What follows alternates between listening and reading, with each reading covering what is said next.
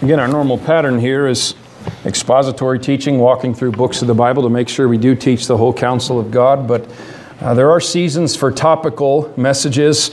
There's been a special burden on my heart, as you know, on the topic mentioned on that board and throughout the New Testament. We're in the middle of what's probably going to be a somewhat lengthy series on the New Testament doctrine of apostasy, and it's absolutely critical that we understand that it's coming, that it is here, it is growing, and what it looks like and what to do about it. But at the same time, being the joyous occasion that today is, and that being a difficult topic, we are going to take another week hiatus from that. It's actually been a while since we've reviewed the ordinances given to the church by Christ Himself. And I hesitate to say Baptist distinctives because it really doesn't matter what the Baptists do if it's not founded in the Scriptures. I believe it's a Bible distinctive.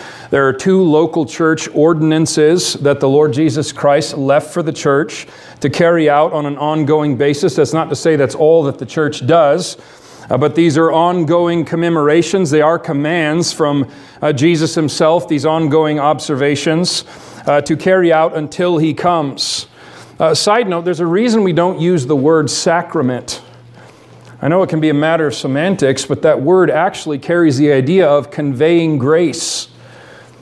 That there's something in the actual ritual that gives you God's grace or gives you God's mercy, and that is absolutely not what the Bible teaches. These are memorials. They teach us to look back to things that have happened. And I rejoice to say, we emphasized it last week, talking about communion, the Lord's table. And really the whole meeting, or the whole tone of that Last Supper and of 1 Corinthians 11 is one of great sober-mindedness and self-examination. It's no party atmosphere. It was looking in. There were great warnings given for partaking of this with known sin that was not confessed. I rejoice to say the other ordinance does have more of a celebration aura attached to it. Baptism. And I want to treat this occasion as the glorious day that it is. Sometimes I fear that baptism's treated ho-hum. Oh, that bothers me.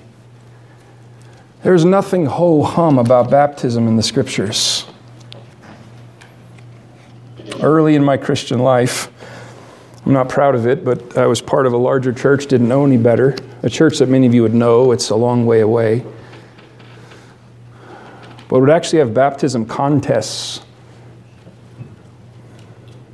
One big dunk fest. Ask a few questions. Throw these kids in the water. Brag about how many were baptized. That's pathetic. I think what's happening this morning. There's 4 people that, as far as I can tell before the Lord, have turned their back on the world, have understood what great sinners they are, have understood there's one way of salvation, and they have placed their faith in the Lord Jesus Christ Himself, and they want to publicly before you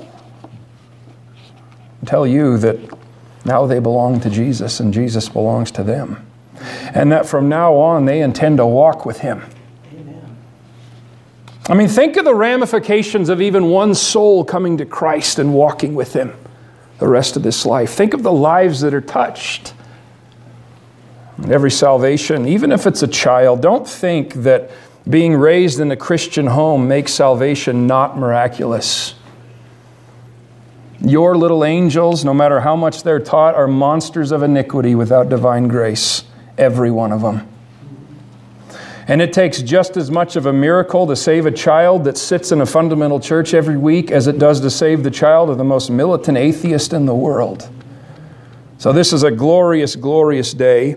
And so we are going to talk about the other ordinance this morning, the ordinance of baptism. Now we're going to be turning to several passages, so have your fingers ready. But again, just basic stuff. What exactly does baptism mean?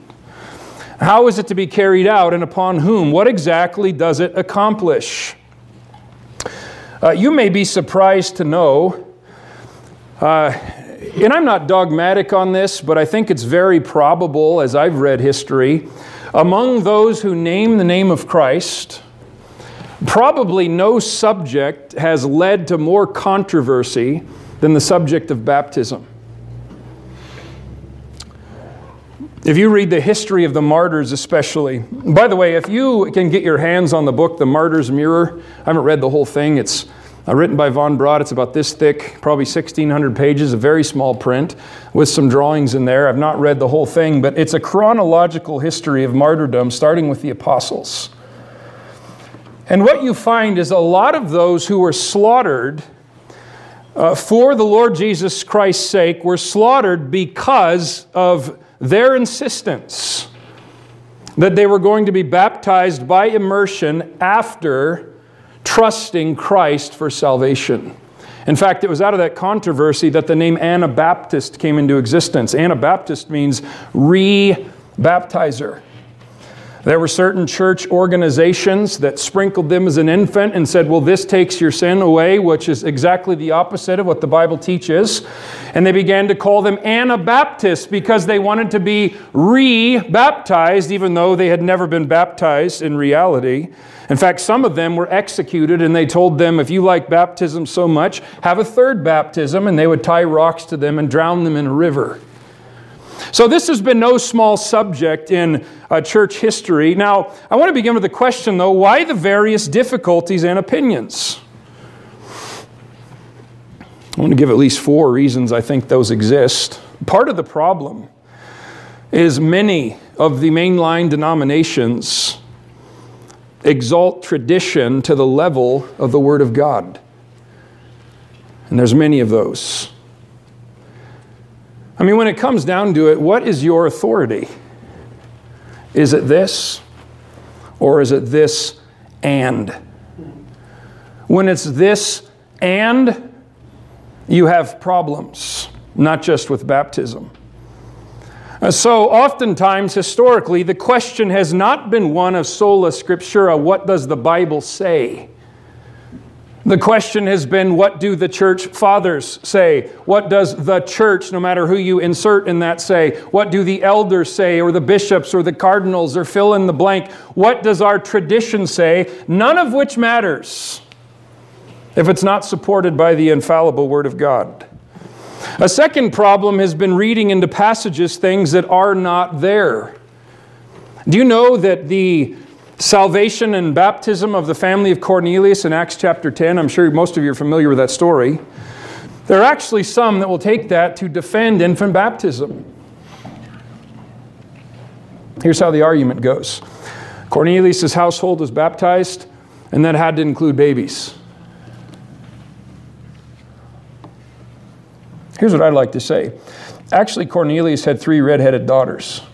They were age 8, 12, and 16. Where'd you get that? The same place you got your infant. I made it up. Because it's not there. The third problem, it is the work of the devil, 2 Corinthians 4:4 and other places, to blind men with regard to the true way of salvation. Do you know the devil will use bad things to blind people to Christ, but I think he'd rather use good things. One of his chief tactics is to take things that God actually gave and attach a wrong meaning to those. And baptism has been one of the greatest examples. I mean, you could take something God commanded that's a joyous occasion, and the minute, if I got up here and said that when these 4 souls step into that water, it's going to wash their sin away, I have now taken something good and turned it into something satanic. Just by that wrong emphasis. Because now all of a sudden the emphasis isn't on grace by faith in Christ. Now it's on some ritual that you perform to earn God's favor. And the devil is a master at blinding men to that truth. A fourth problem is a failure to recognize the different uses of the word baptism. And if you trace that through the New Testament, it's actually not always speaking about the same thing, and it's not always speaking about water at all. It's critical. We've been talking about this in Sunday school. Context matters.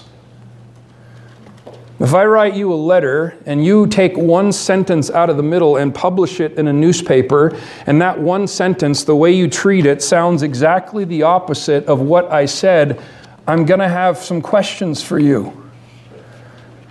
But many will take statements out of epistles, which are personal letters, and use them that way, without any consideration of what's actually being talked about. What's the greater discussion? What's the point of this? What does that verse actually mean? What's it saying? So when you see the word baptism, don't just assume it's speaking about what we're doing here after the service this morning. Now let me start by saying this. There are actually 7 different legitimate baptisms that are mentioned. Don't worry, we're not doing 7 kinds of baptism this morning. Just stick with me, because this is important to understand. Now, when I say these are legitimate, I don't mean they're all for today. They are not, but these are all 7 of these sanctioned by God Himself. All these are not made up by tradition. They're not made by butchering plain passages. These are actually in the Scriptures. Now, among those 7, there are some similarities anywhere the word baptized is used. And we're going to begin by talking about those similarities. The word baptism is not a translation, it's a transliteration. It's brought straight over from the Greek word baptizo. The English word sounds very similar. And the word actually means to immerse or to overwhelm. It was used in the first century of dyeing cloth, to being completely immersed in that liquid. Now, what are the similarities, though, when we talk about these different baptisms? Here's the similarities. First of all, there's a person or a persons, or persons in some cases, that are baptized in some way. So there's a candidate, you might say. Secondly, there's some kind of element that they're baptized in. Thirdly, there's an action, how they are baptized. And fourthly, there is a person, or person with a capital P, who does the baptizing. Say all 4 of those they have in common. All right, let's just go through these quickly. And the last of these is what we're doing this morning. Trust me, there's a point to all of this. All right, number 1, 1 Corinthians 10. Turn there if you would. 1 Corinthians 10.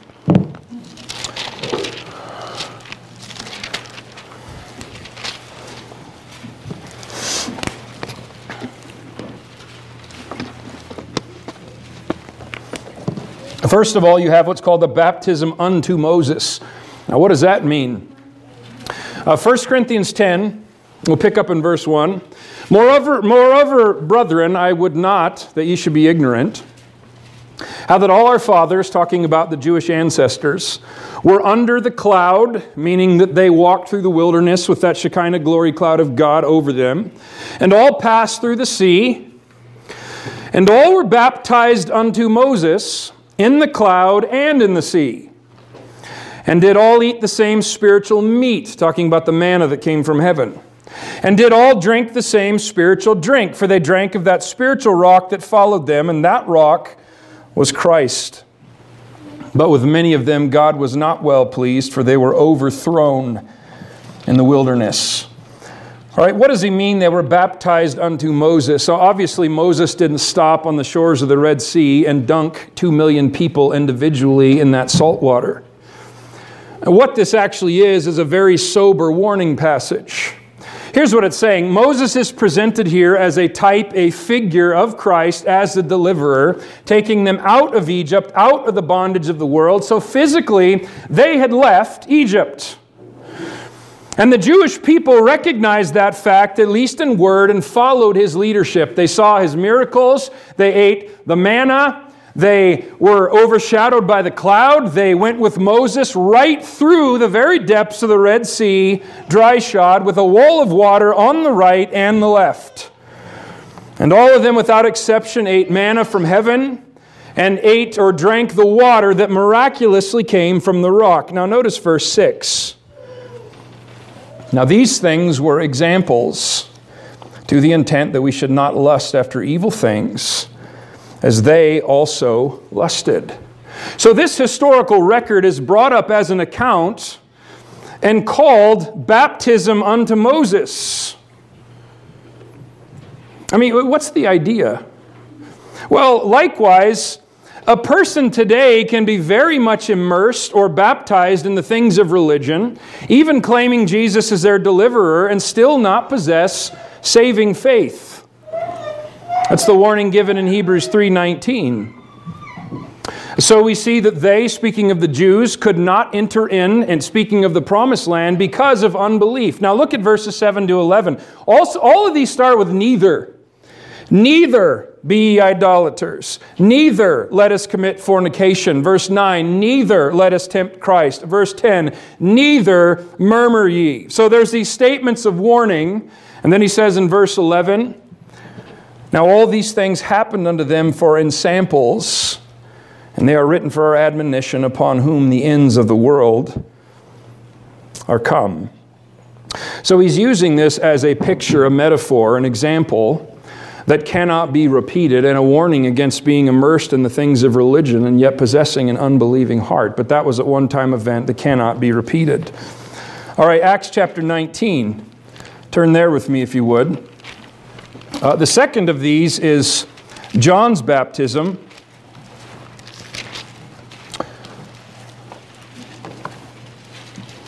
Or the baptism that John the Baptist actually carried out. Now, it actually comes out clearest here, the differentiation between this and what we're doing this morning. It comes out clearest in Acts 19. But in summary, John came as the forerunner to the Messiah, preached to the nation Israel that the Messiah was now on the earth, in the Gospel of Matthew, that the kingdom of heaven is here, that the king is bodily present, presenting himself as the rightful ruler of the Jews. Now what's happening in Acts 19? It came to pass, while Apollos was at Corinth, Paul, having passed through the upper coast, came to Ephesus, and finding certain disciples, he said unto them, have ye received the Holy Ghost since ye believed? And they said unto him, we have not so much as heard whether there be any Holy Ghost. And he said unto them, unto what then were ye baptized? And they said, unto John's baptism. And said Paul, John verily baptized with the baptism of repentance, saying to the people that they should not believe on him, which should come, or that they should believe on him, which should come after him, that is, on Christ. When they heard that, they were baptized in the name of the Lord Jesus Christ. Now, John's baptism, it's actually amusing. There are some Baptists that I know or have heard of that would say we trace our lineage back to John the Baptist. There's a big problem with that. John the Baptist didn't preach the gospel like we do. John the Baptist preached a temporary preparatory message. He didn't preach believe on the Lord Jesus Christ when he showed up. He preached repent, the kingdom of heaven is at hand. It was breaking up the groundwork for the coming of the Messiah. Largely, John's work was to identify who that Messiah was. And John was then removed from the physical earth before Jesus went to the cross and rose from the dead. So in verse 3, he asked about their religion or their baptism, what they're identified with, and they said John's baptism. And notice what he said about it in verse 4. John verily or truly baptized with the baptism of repentance, saying unto the people that they should believe on him which should come after him, that is, on Christ Jesus. So John's baptism was a public identification of repentance and an acknowledgement that the King is on earth, and when I know who he is, I am going to believe in him. John's commission was to make ready a people prepared for the Lord. And again, this was temporary. John's baptism was not the same as believers' baptism. John himself seemed to understand his work was temporary. He said in Matthew 3, I indeed baptize you with water unto repentance, but there cometh the one, he that cometh after me is mightier than I, whose shoes I am not able to bear. And so these disciples are baptized, verse 5, as believers in Christ. And we'll get to that one. All right, now number 3, Matthew 3. And the next few of these are all together. They will go quickly. Matthew chapter 3. Okay, you have the baptism of the Lord Jesus Christ himself. Matthew 3, picking up in verse 13. Now, it's common terminology to say, so-and-so is following the Lord in believers' baptism. Now, depending on what they mean, I get that. But if they mean that someone's following the Lord in baptism, if they mean following the Lord's commands, great. That's exactly what the Lord said should happen. But if they mean duplicating his baptism, following his physical example, it cannot be done because his baptism was unique. I mean, Christ was immersed in water in obedience to the will of his Father. That much we can identify with, but not beyond that. Well, why so? First of all, Jesus Christ is not a sinner. There's no need to go through the symbolism of saying his sin has been taken away. There was no need for him to say he's rising up to walk in newness of life.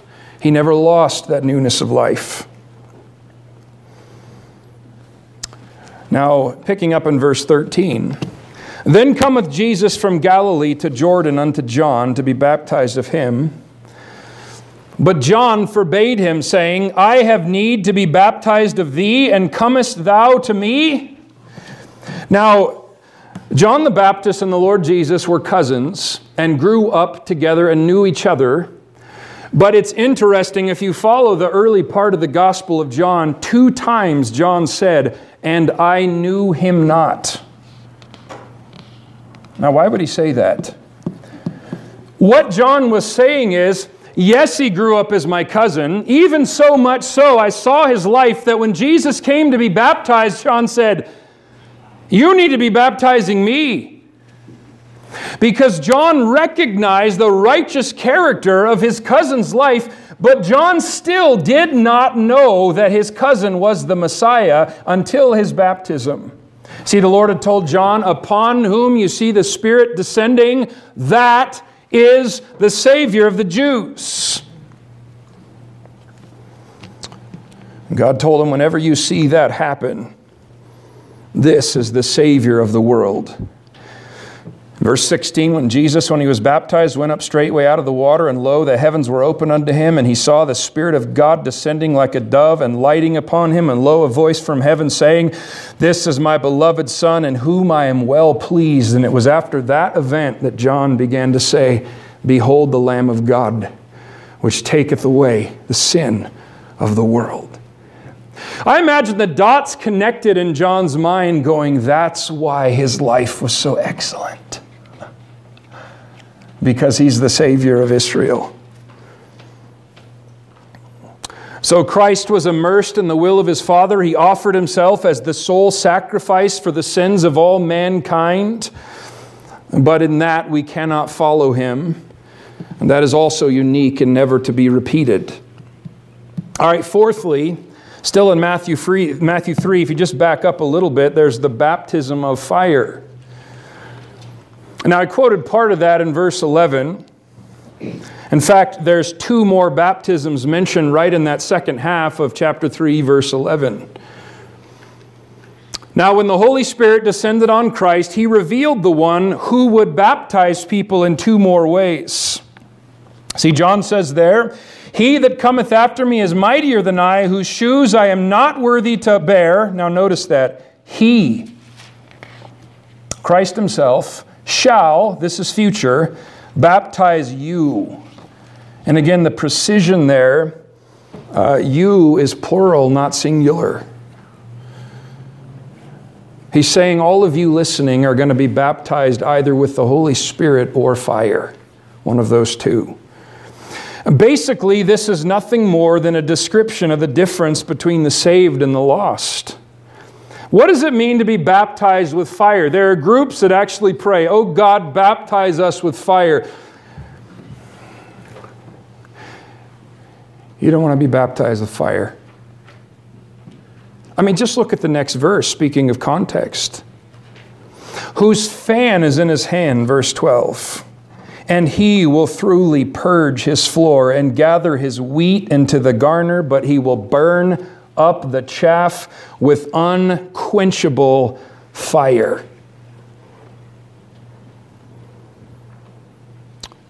Now, it's Christ that does the baptizing. In fact, if you compare John 5, all judgment is committed to the Son. Who's on that seat in Revelation 20 at the great white throne? It's Him. Who is it who's judging the life of believers at the Bema? It's Him. It's the judgment seat of Christ. All judgment's committed to the Son.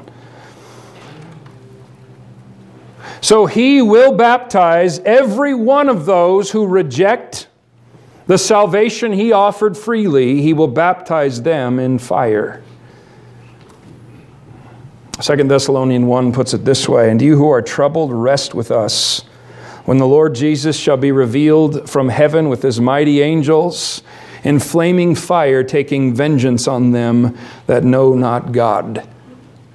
So baptism of fire is an immersion in God's fiery eternal judgment for those who ultimately reject salvation through Christ. What about that other baptism mentioned there in verse 11? He, Christ, shall baptize you with the Holy Ghost and with fire. Now, if you trace that concept again, we're just touching on it, through the New Testament, it's not speaking of some kind of second blessing to chase after.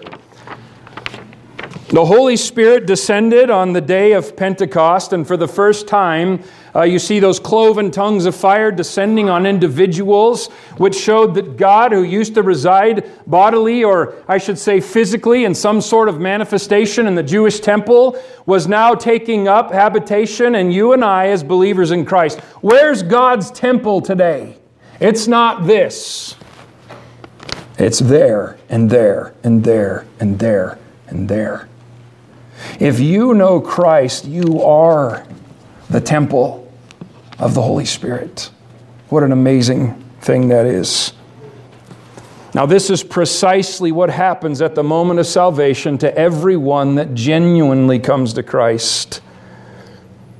And of course, the manifestation is the changed life. We see the fruit of the Spirit mentioned in the epistles: love, joy, peace, and so on. Turn, if you would, to 1 Corinthians 12. I just want to point something out there. 1 Corinthians 12. And while you're turning there, I'll read from Ephesians 4. Here's what Ephesians 4, 4 and 5 says, while you're turning to 1 Corinthians 12.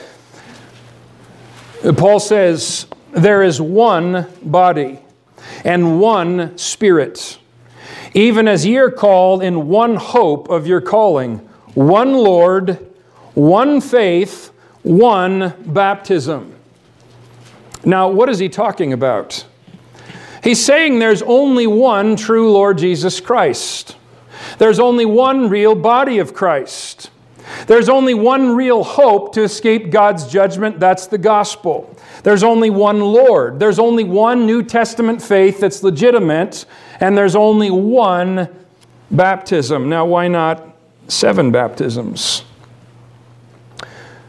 Because he's referring to the baptism of the Holy Spirit. There's only one supernatural work that makes you a new creature and places you into the body of Christ. Now, 1 Corinthians 12, verse 12 and 13. "For as the body is one," he's getting into a discussion on spiritual gifts in the church. "For as the body is one and hath many members, and all the members of that one body, being many, are one body, so also is Christ. For by one Spirit we are all baptized into one body, whether we be Jews or Gentiles, whether we be bond or free, and have been all made to drink into one Spirit." I mean, what is the baptism of the Holy Spirit? There's no water in that at all. What he's saying is, every person who comes to the Lord Jesus Christ for salvation, at that moment, they are baptized or immersed in the Holy Spirit. God takes up residence within them. It's not something you look for. It's not something you feel. It's not something you see. It's something God tells you happens. It happens the moment you trust Christ for salvation. Now, the New Testament tells us to be filled with the Spirit. Listen, you have all the Holy Spirit you'll ever have. Being filled with the Spirit means He has more of you. Because if you're in Christ, you're already in Him. All right, sixthly, turn back to Luke 12, if you would. Luke chapter 12. I appreciate your patience turning to these. Luke chapter 12.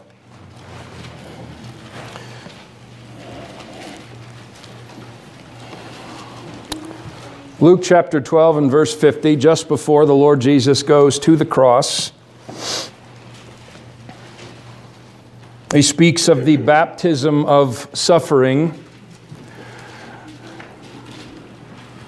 Luke 12:49, I am come to send fire on the earth, and what will I if it be already kindled? Wait a minute, I thought Jesus was the Prince of Peace. What do you mean he came to send fire on the earth? Friends, truth causes a stir. It always has. The same Jesus who took the little lamb or the little child and set him on his lap also threw over the money changers' tables in the temple while swinging a whip. And Christ, when he enters the picture, divides between truth and error and light and darkness and heaven and hell. Look at verse 50 though. But I have a baptism to be baptized with. And how am I straitened till it be accomplished? Oh wait, I thought he was already baptized. Is he going to go back to the Jordan River? Again, he's not talking about water here. He says, I'm straitened until this baptism. In other words, I'm perplexed. I'm under tremendous pressure. All sides are closing in. And he's speaking of becoming sin for us, bearing the infinite wrath of Almighty God. And he refers to it as baptism, being immersed in omnipotent fury.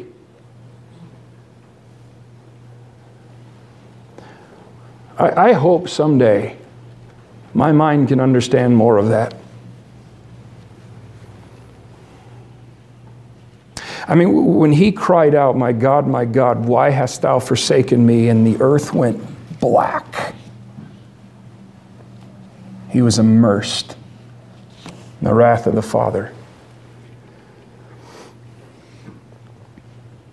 And he uses the word baptism. Now, that part is unique to him, to bear our sins in his own body on the tree. But this is partly applied to others in reference to general suffering for the name of Christ. Turn to Matthew 20. Quite the conversation takes place here. Matthew 20, beginning in verse 21.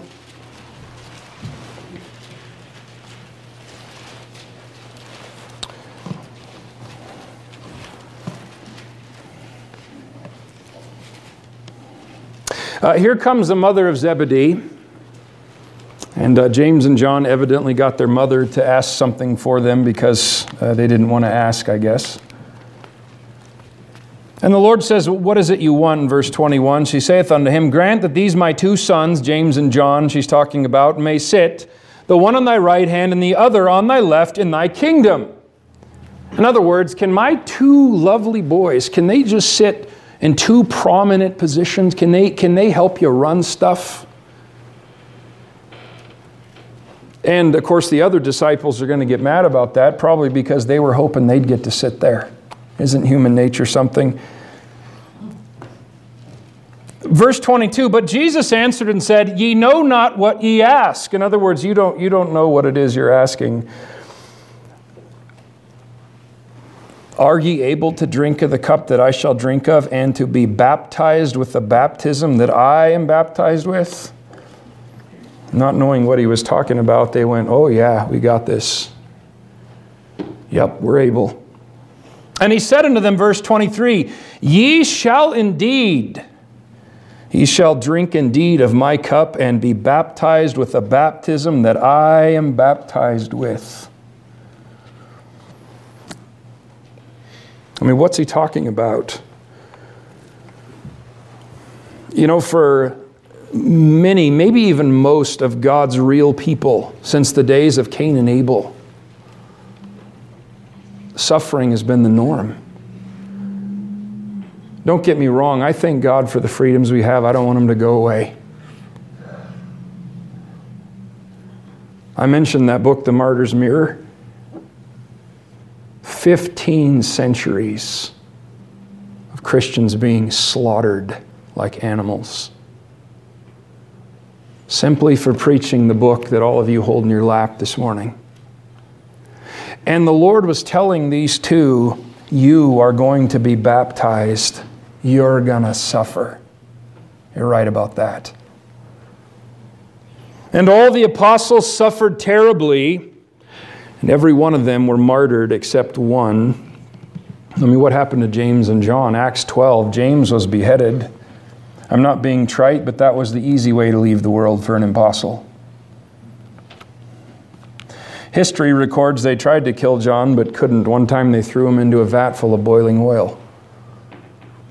The Lord delivered him. So they banished him to Patmos. The Isle of Patmos sounds like a resort, doesn't it?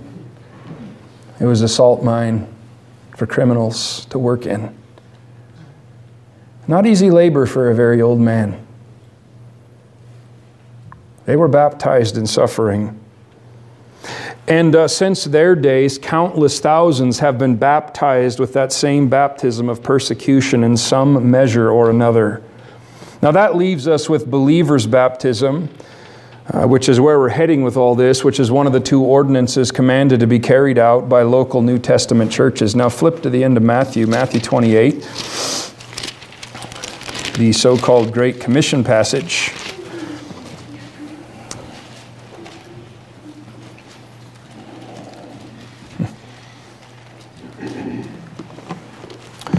The Lord, before He leaves, verse 18, He says, all power,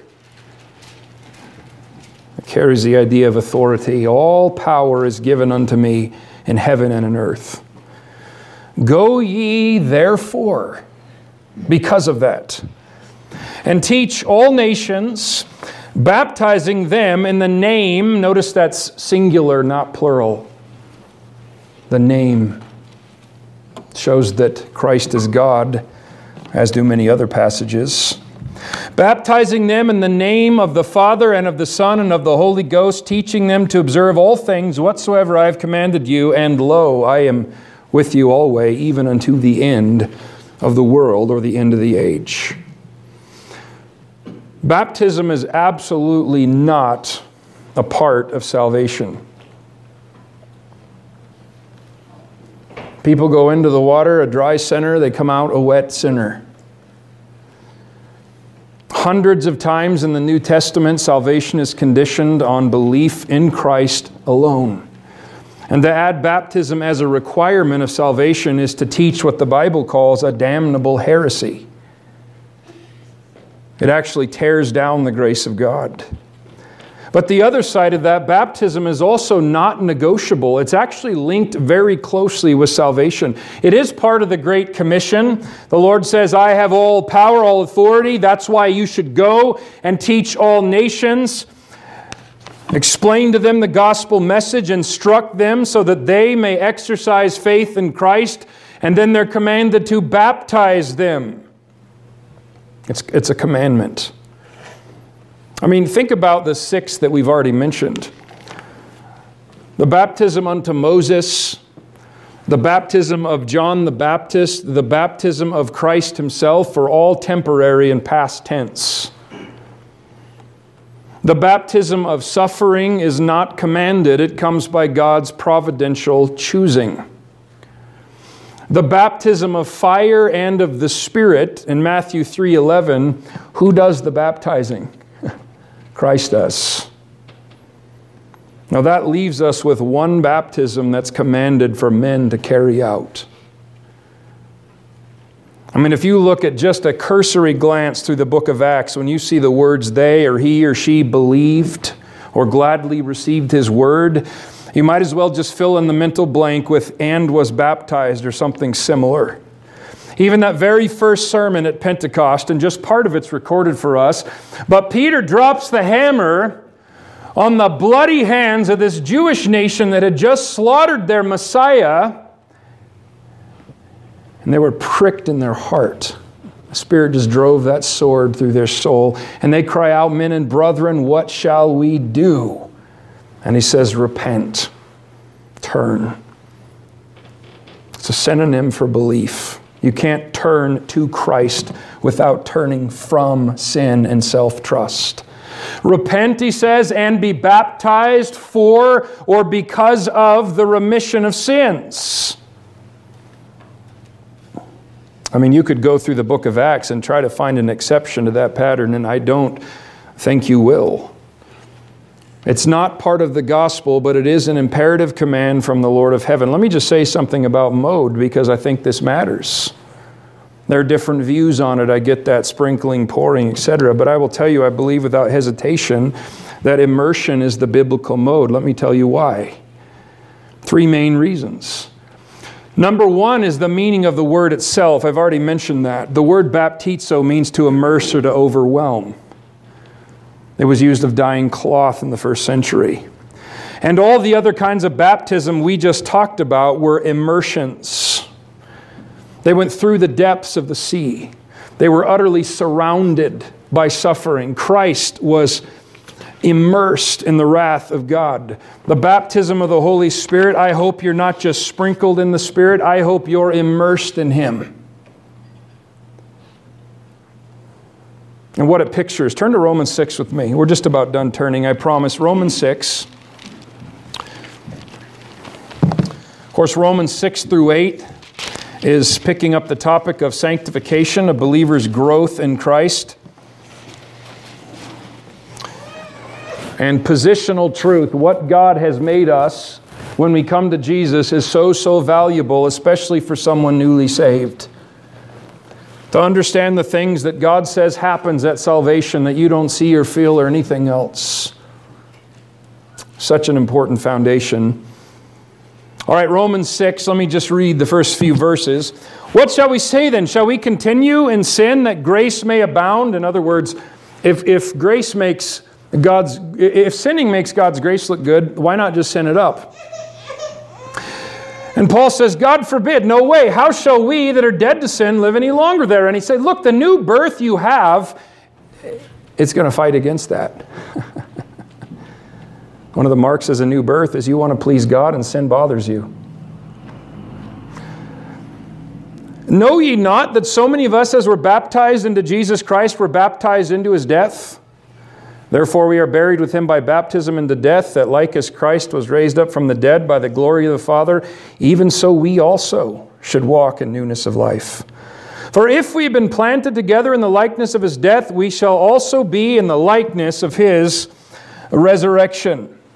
Now, when we were going through that section, I made the comment, technically there's no water in Romans 6. And that's true. The primary context is the spiritual change that salvation brings. But what we do see in this passage is what water baptism is supposed to represent. What does it represent? When somebody says, I want to be baptized, what is it picturing? It's picturing a past event, a present state, and a future promise. All 3 of those. Now, verse 3. Know ye not that as many of us as were baptized into Jesus Christ were baptized into His death? In other words, your old man, your sin nature, and the penalty for sin was nailed to the cross, and in a very real sense, you died that day 2,000 years ago. It's an astounding thing. We look at it and say, well, so-and-so came to Christ on whatever day or week. But you were in the mind of Jesus when He went to that cross 2,000 years ago. And you died with Him. What do I mean by present? Look at verse 4. We're buried with them by baptism unto death. Look at the end. Even so, we also should walk in newness of life. So baptism typifies that just like Christ was raised from the dead, I have been raised from spiritual death, and my intention now is to walk. That's a daily term. Walk in newness of life. I'm not what I used to be. There's a change that's happened. Is there going to be a war? You betcha. Those of you being baptized, does the devil want to tear you limb from limb, even as a Christian? Yes. Don't fear that. Keep growing. Keep growing. It also represents the future. Look at verse 5. If we've been planted together in the likeness of his death, we shall also be in the likeness of his resurrection. There's the promise that just as he walked out of that physical tomb, we also will have a resurrected, glorified body, completely sinless with him someday. So baptism typifies all of that. Now, what's the best mode to typify death, burial, and resurrection? Last I checked, when you go to the cemetery for a burial, you don't sprinkle dirt on them. You bury them 6 feet under. And then there's just the practical implications. Why immersion? Several practical implications confirm it. In John 3, we're not going to turn there for sake of time, but he's baptizing in Aenon, it says, because there was much water there. Acts chapter 8, Philip's preaching to the Ethiopian eunuch. The man wants to be baptized, and it says in verse 38, they went down, both of them, into the water. Why not open your canteen, Philip, and dump it on his head? Because he needed to be immersed, that's why. So the only mode that satisfies the word meaning and the proper picture and the use of much water is immersion. All right, now who should be baptized? Quickly.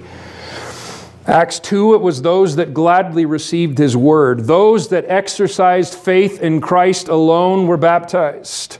Acts chapter 8, again the passage I just mentioned, Philip preaches to this man. Evidently he covered a lot of stuff because they come by water and the guy exclaims, hey look, here's water.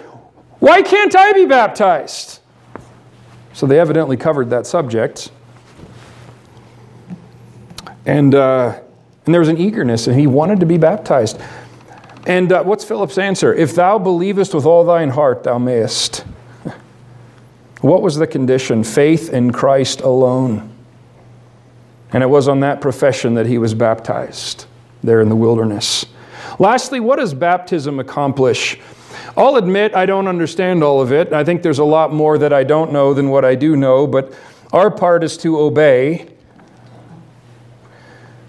But is there something special about the tub of water downstairs? Not necessarily. Baptism demonstrates obedience to the plain commands of the Word of God. It's part of confessing Christ, which is an outward demonstration. Some have used the analogy, I think it's a good one. Baptism is like a wedding ring. It doesn't make me married, but it shows other people that I am. It's one of the things that baptism does.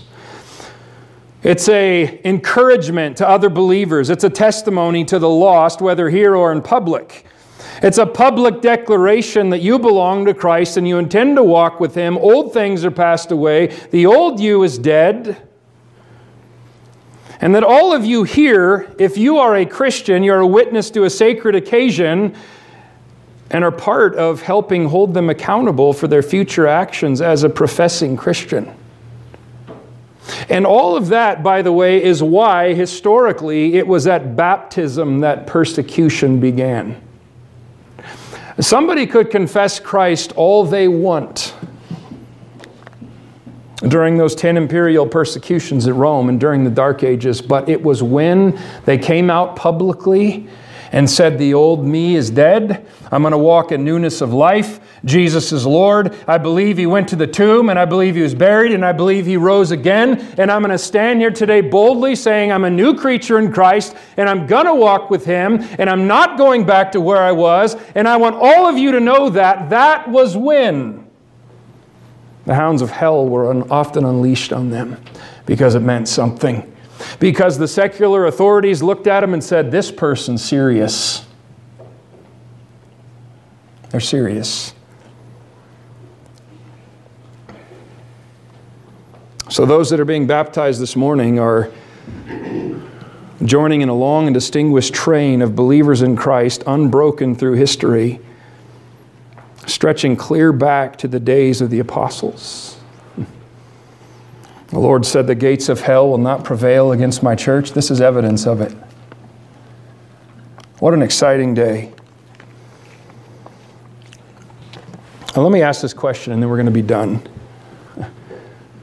That's great what baptism typifies, but can you sit here this morning and honestly say that you know your sins are gone?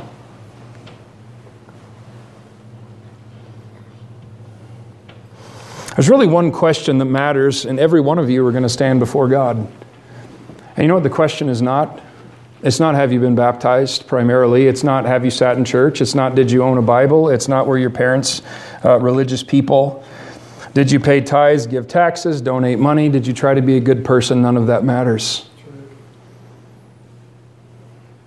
Here's the dividing line between death and life and heaven and hell.